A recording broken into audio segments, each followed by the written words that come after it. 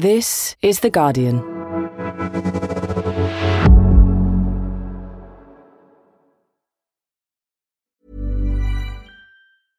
Finding your perfect home was hard, but thanks to Burrow, furnishing it has never been easier. Burrow's easy-to-assemble modular sofas and sectionals are made from premium, durable materials, including stain and scratch-resistant fabrics. So they're not just comfortable and stylish, they're built to last. Plus, every single Burrow order ships free right to your door. Right now, get 15% off your first order at burrow.com/ACAST. That's 15% off at burrow.com/ACAST.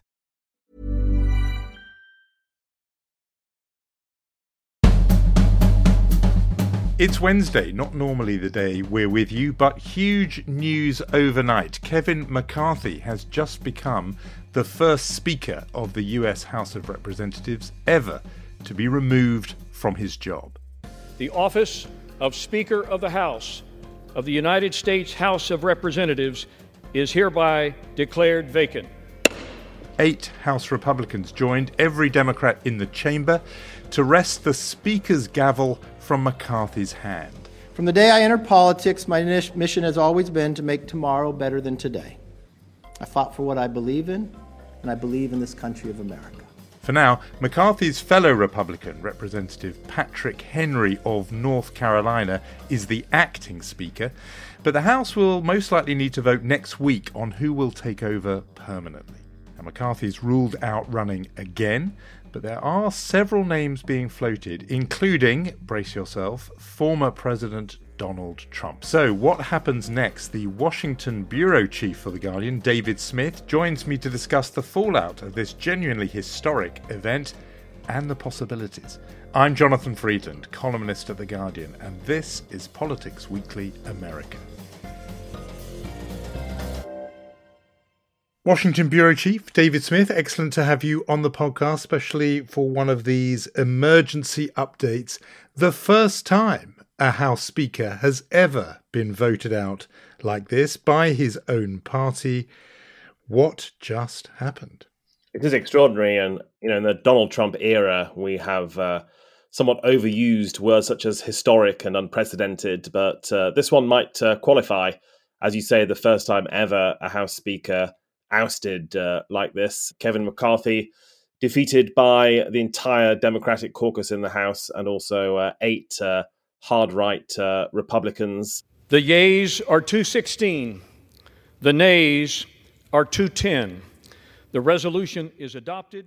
I mean, what just happened? There was the drama of Tuesday on Capitol Hill, but there's also years of growing extremism in the Republican Party, and then more recently, last year's midterm elections, Republicans won a very narrow majority. I think from that moment, we were always potentially building towards something like this. In January, of course, McCarthy won the speakership after 15 rounds of voting. The total number of votes cast is 428, of which the Honorable Kevin McCarthy of the state of California has received 216.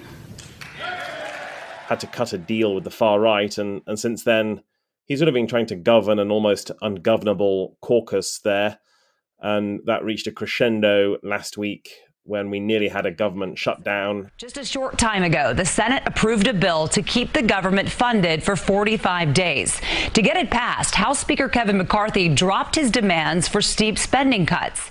The far right of the party wanted to slash government spending. And in the end, the government only stayed open because McCarthy got some support from Democrats. And certainly right-wing Congressman Matt Gaetz had warned if such a thing happened, he would seek to oust McCarthy. McCarthy tweeted words to the effect of, "Bring it on." And Matt Gaetz replied, "Just did." Republican Congressman Matt Gaetz made good on his threats and filed a resolution to oust Speaker Kevin McCarthy. And sure enough, we got the motion to vacate, and the numbers were on Matt Gaetz's side. McCarthy was defeated and lost his job. And as you say, from the beginning, McCarthy was hanging on by a thread, really. His majority was so small. As we've seen, as you and I speak just hours ago, it only took 8 Republicans to defect away from him, from that far-right faction, and he was out because he had no kind of cushion there. He was just on the most slender of majorities. But let's just drill down into the immediate provocation, and of course, the last flashpoint. What exactly was the crime Kevin McCarthy had committed in the eyes of this pro-Trump sort of MAGA, Make America Great Again faction? Was it the fact that McCarthy had, sat down with the devil in the form of Joe Biden and come to a deal to keep the US government open? Or was there some other statement or actions? What was the last straw for Matt Gaetz and his fellow Trumpite Republicans? Yes, the last straw was just not being radical and extreme enough. Mr. Speaker, my friend from Oklahoma says that my colleagues and I who don't support Kevin McCarthy would plunge the House and the country into chaos. Chaos is Speaker McCarthy. Matt Gaetz and others say, look, America has a national debt of $33 trillion. We have to slash and burn. And McCarthy made some concessions, but really it was impossible to get such an arrangement through, again, because of that narrow majority, because of the need for Democratic support. He did manage to block Ukraine funding, and I'm sure the far right were happy about that. But even so, he did not go far enough to satisfy them. Matt Gaetz regarded as, these are the priorities of Nancy Pelosi, the former House Speaker, the priorities of Joe Biden, and so on. They regarded McCarthy as being the facilitator of that, and so they vowed revenge. The one thing that the White House, House Democrats, and many of us on the conservative side of the Republican caucus would argue is that the thing we have in common, Kevin McCarthy said something to all of us at one point or another that he didn't really mean and never intended to live up to. You yourself in your comments just now, and a lot of the American commentators have been saying this was in effect the chronicle of a death foretold, that McCarthy was vulnerable from the very start. And just take us back to that moment where he did become House Speaker, as you said, after 15 rounds of voting. There is a view that right then, from the very start, he was Speaker in a way on sufferance, just on the dependent on the pleasure of, the approval of the right, that he was in a way their captive. And that in some ways that the fix was in, even going back further, right to January 2021, where Kevin McCarthy, after the events of January 6th, that sort of storming of Capitol Hill, initially condemned Donald Trump. The president bears responsibility for Wednesday's attack on Congress by mob rioters. Then realized that where power lay in the party, and he went down to Mar-a-Lago and bent the knee to Donald Trump. That in a way, you put all these things together, he was just dependent on the far right of his party, and as soon as they withdrew their permission almost for him to govern, it was going to be over for him. Yes, I think a personal tragedy foretold is the right way to look at it. Many, including the far right, regarded Kevin McCarthy as a vessel, like a puppet almost, and that didn't quite go according to plan for some of the extremists later in the year, when we nearly had a default on the national debt. After weeks of negotiations, the White House and Republican leadership have reached a tentative agreement to lift the nation's debt ceiling, hoping to avoid default by cutting a deal on key spending and budget questions. And that was a bit of a defeat for the far right. It would have been so apocalyptic. And so they were doubly determined when it came to the latest spending bill that they would shut down the government compared to a national debt default that I think didn't seem so drastic. We've had government shutdowns before. You heard some of them openly saying, let's shut it down. The former president saying the GOP should just let the government shut down as leverage, posting, quote, Republicans in Congress can and must defund all aspects of crooked Joe Biden's weaponized government that refuses to close the border and treats half the country as enemies of the state. And so when even that was thwarted, McCarthy's number was up. The result is, and people, the statisticians have been out there because this is unprecedented, and been noting that Kevin McCarthy lasted 270 days as Speaker, which is a mere fraction of the 2,920 days that Nancy Pelosi served in the job. And people noting that 270 days as Speaker is 27 Scaramucci's. Scaramucci being the unit of measurement, 10 days he did as Donald Trump's Director of Communications, and Kevin McCarthy only managed to last 27 times as long as that. I mean, but it is unheard of for somebody to be in for so briefly and to be out at the hand of his own faction. So in the end, it came down to just these 8 people. Give us a flavour of who they are. That's right. 8 House Republicans voted against McCarthy. Being a pro-Trump extremist was not the only criterion here, because some of the biggest names in the Trump faction actually voted with McCarthy, thinking of Marjorie Taylor Greene and Lauren Boebert, whereas someone like Matt Gaetz of Florida, who often campaigns with Marjorie Taylor Greene, their allies, they disagreed on this issue, because Gaetz really emerged as the face of this movement to get rid of McCarthy and tabled the motion. He's had many controversies over the years, and certainly his critics say he is grandstanding, trying to get that viral clip on social media. He's criticized as one of the worst types of 21st century politicians now, as an attention grabber. And people say perhaps he's got an eye on the governorship of Florida himself, that he's ambitious for bigger office and is using this as part of his bid for attention and for a new stage. That's right. Another eye-catching name among the 8 is Congresswoman Nancy Mace of South Carolina, who has sometimes been critical of Trump in the past. At other moments tried to align herself with him, faced a Trump-endorsed candidate in South Carolina and won. She said that Kevin McCarthy broke his promise with the latest budget continuing resolution. As a woman, I have been fighting for women's rights since before I ever came to Congress. And when Roe v. Wade was overturned, I continued that fight. And I've made deals with Kevin McCarthy, with the Speaker, that he has not kept to help women in this country.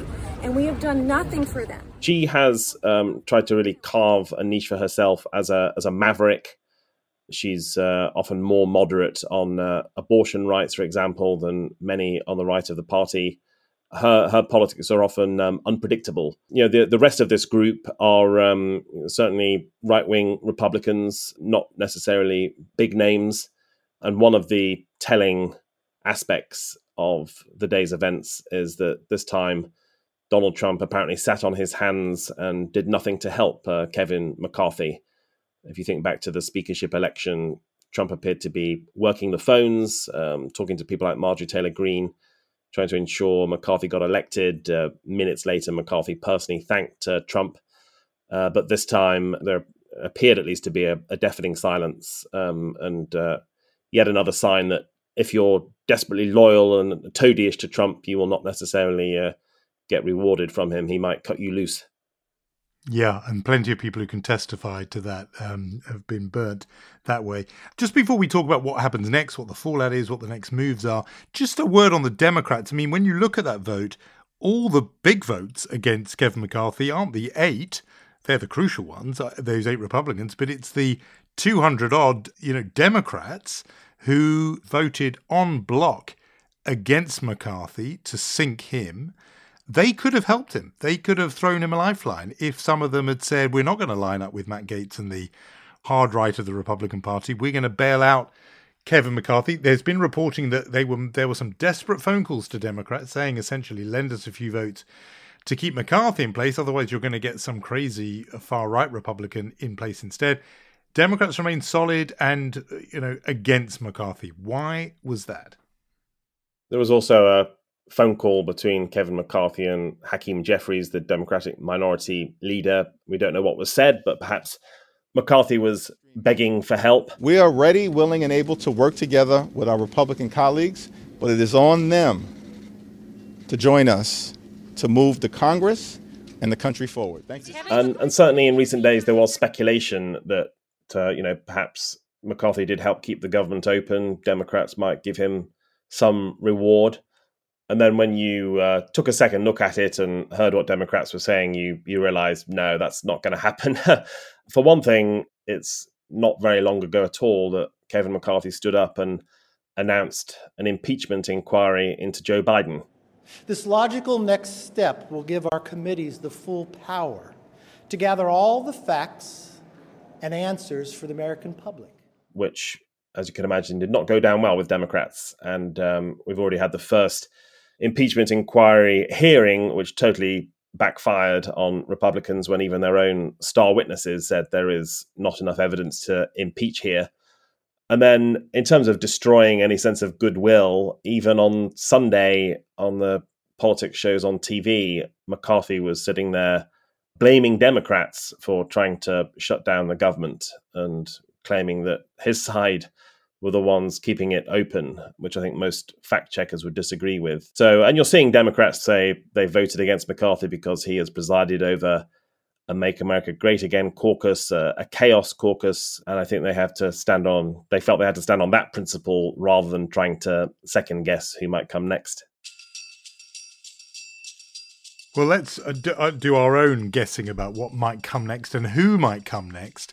Unusually, I think this will surprise people, under the rules, it doesn't actually have to be a member of the House of Representatives. And so there are, of course, you'd expect this, MAGA Republicans who are even beginning to hint at the name of Donald Trump coming in as Speaker. I don't think that's hugely serious. But you just tell us what the next steps are. And are we going to see those rounds of votes, one after another, just like we saw back in January? Yeah, I think this is going to be chaotic and paralyzing, and basically Republicans do have to sit down and figure out where they go next. As we said, it's the first time in American history that a speaker has been voted out of office. Therefore, there is no real roadmap for what they do, nor are there rules that say, how long this acting speaker can be in place or when they have to hold another election. There will be much back and forth and meetings and maybe finally candidates putting themselves forward. I suppose one naturally looks at some of the top tier people in the House Republican caucus, such as Steve Scalise or Elise Stefanik, or perhaps McHenry himself.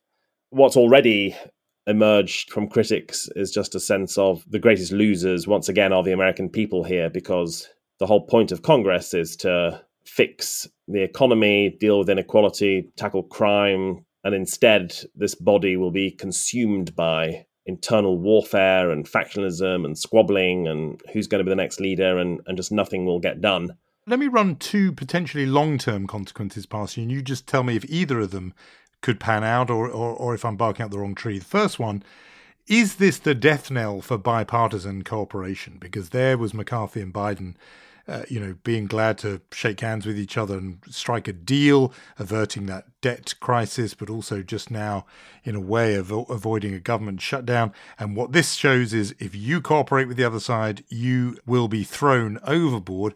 And secondly, are we watching, in effect, a split in the Republican Party with a MAGA faction essentially breaking off from the rest of the Republican Party? So those are, the two big long-term conclusions one might draw from these extraordinary events, or am I overreading?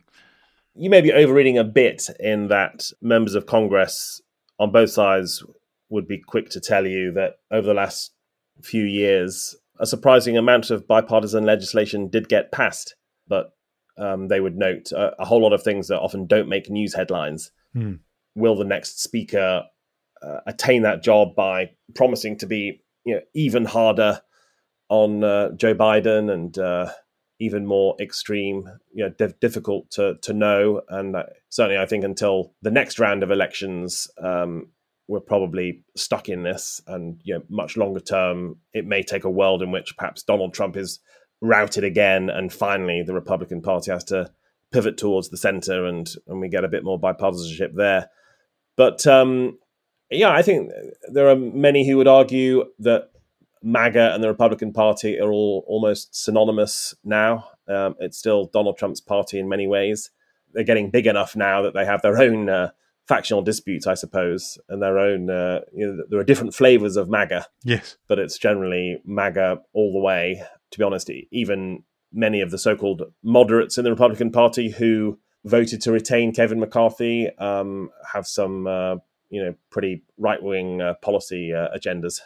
Bad timing, in a way, by the Republicans, making this move late on a Tuesday, on the very day that Hunter Biden had turned up in court to plead not guilty on 3 federal gun charges. The president's son faces 3 felony counts, accused of lying about his drug use in 2018 on a federal form when buying a gun. The arraignment comes months after a previous plea deal in case fell apart in that same courthouse. That could have given an opening for Republicans to make the Biden family the story, which they've been trying to do. They couldn't capitalize on that. And on the very same day, and we might as well make this our what else question, as you know, David, we always do like to ask about something else. On this very day that they were making this move, there was the action going on in a New York court when the judge presiding over Donald Trump's civil fraud trial essentially ordered the former president to shut his mouth, not to attack or even comment on court staff. This follows a Truth Social post from Donald Trump earlier today, naming the judge's clerk and claiming that she shouldn't be in that position because she was friendly with Chuck Schumer. There was a picture of the two of them together. Just tell us what on earth is going on with that.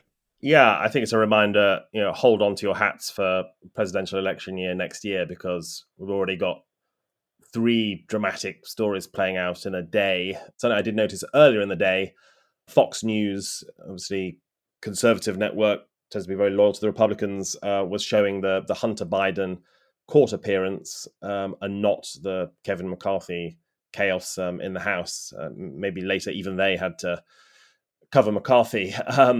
Trump has got many trials, of course. This latest one really strikes at his identity, at his pride as a successful businessman. This is all about his companies in New York, and it's already been found that he lied and inflated the value of those. And of course, he does go on social media and attack people, and the court has imposed a gag order on. And if he does it again, in theory, he could be jailed relatively soon. So if your head hasn't exploded yet, there's a lot to go out there, and certainly politically you see the Republicans and right-wing media especially trying to use the Hunter Biden case to at the very least neutralize Donald Trump's troubles and muddy the waters and say, well, they've all got this problem together.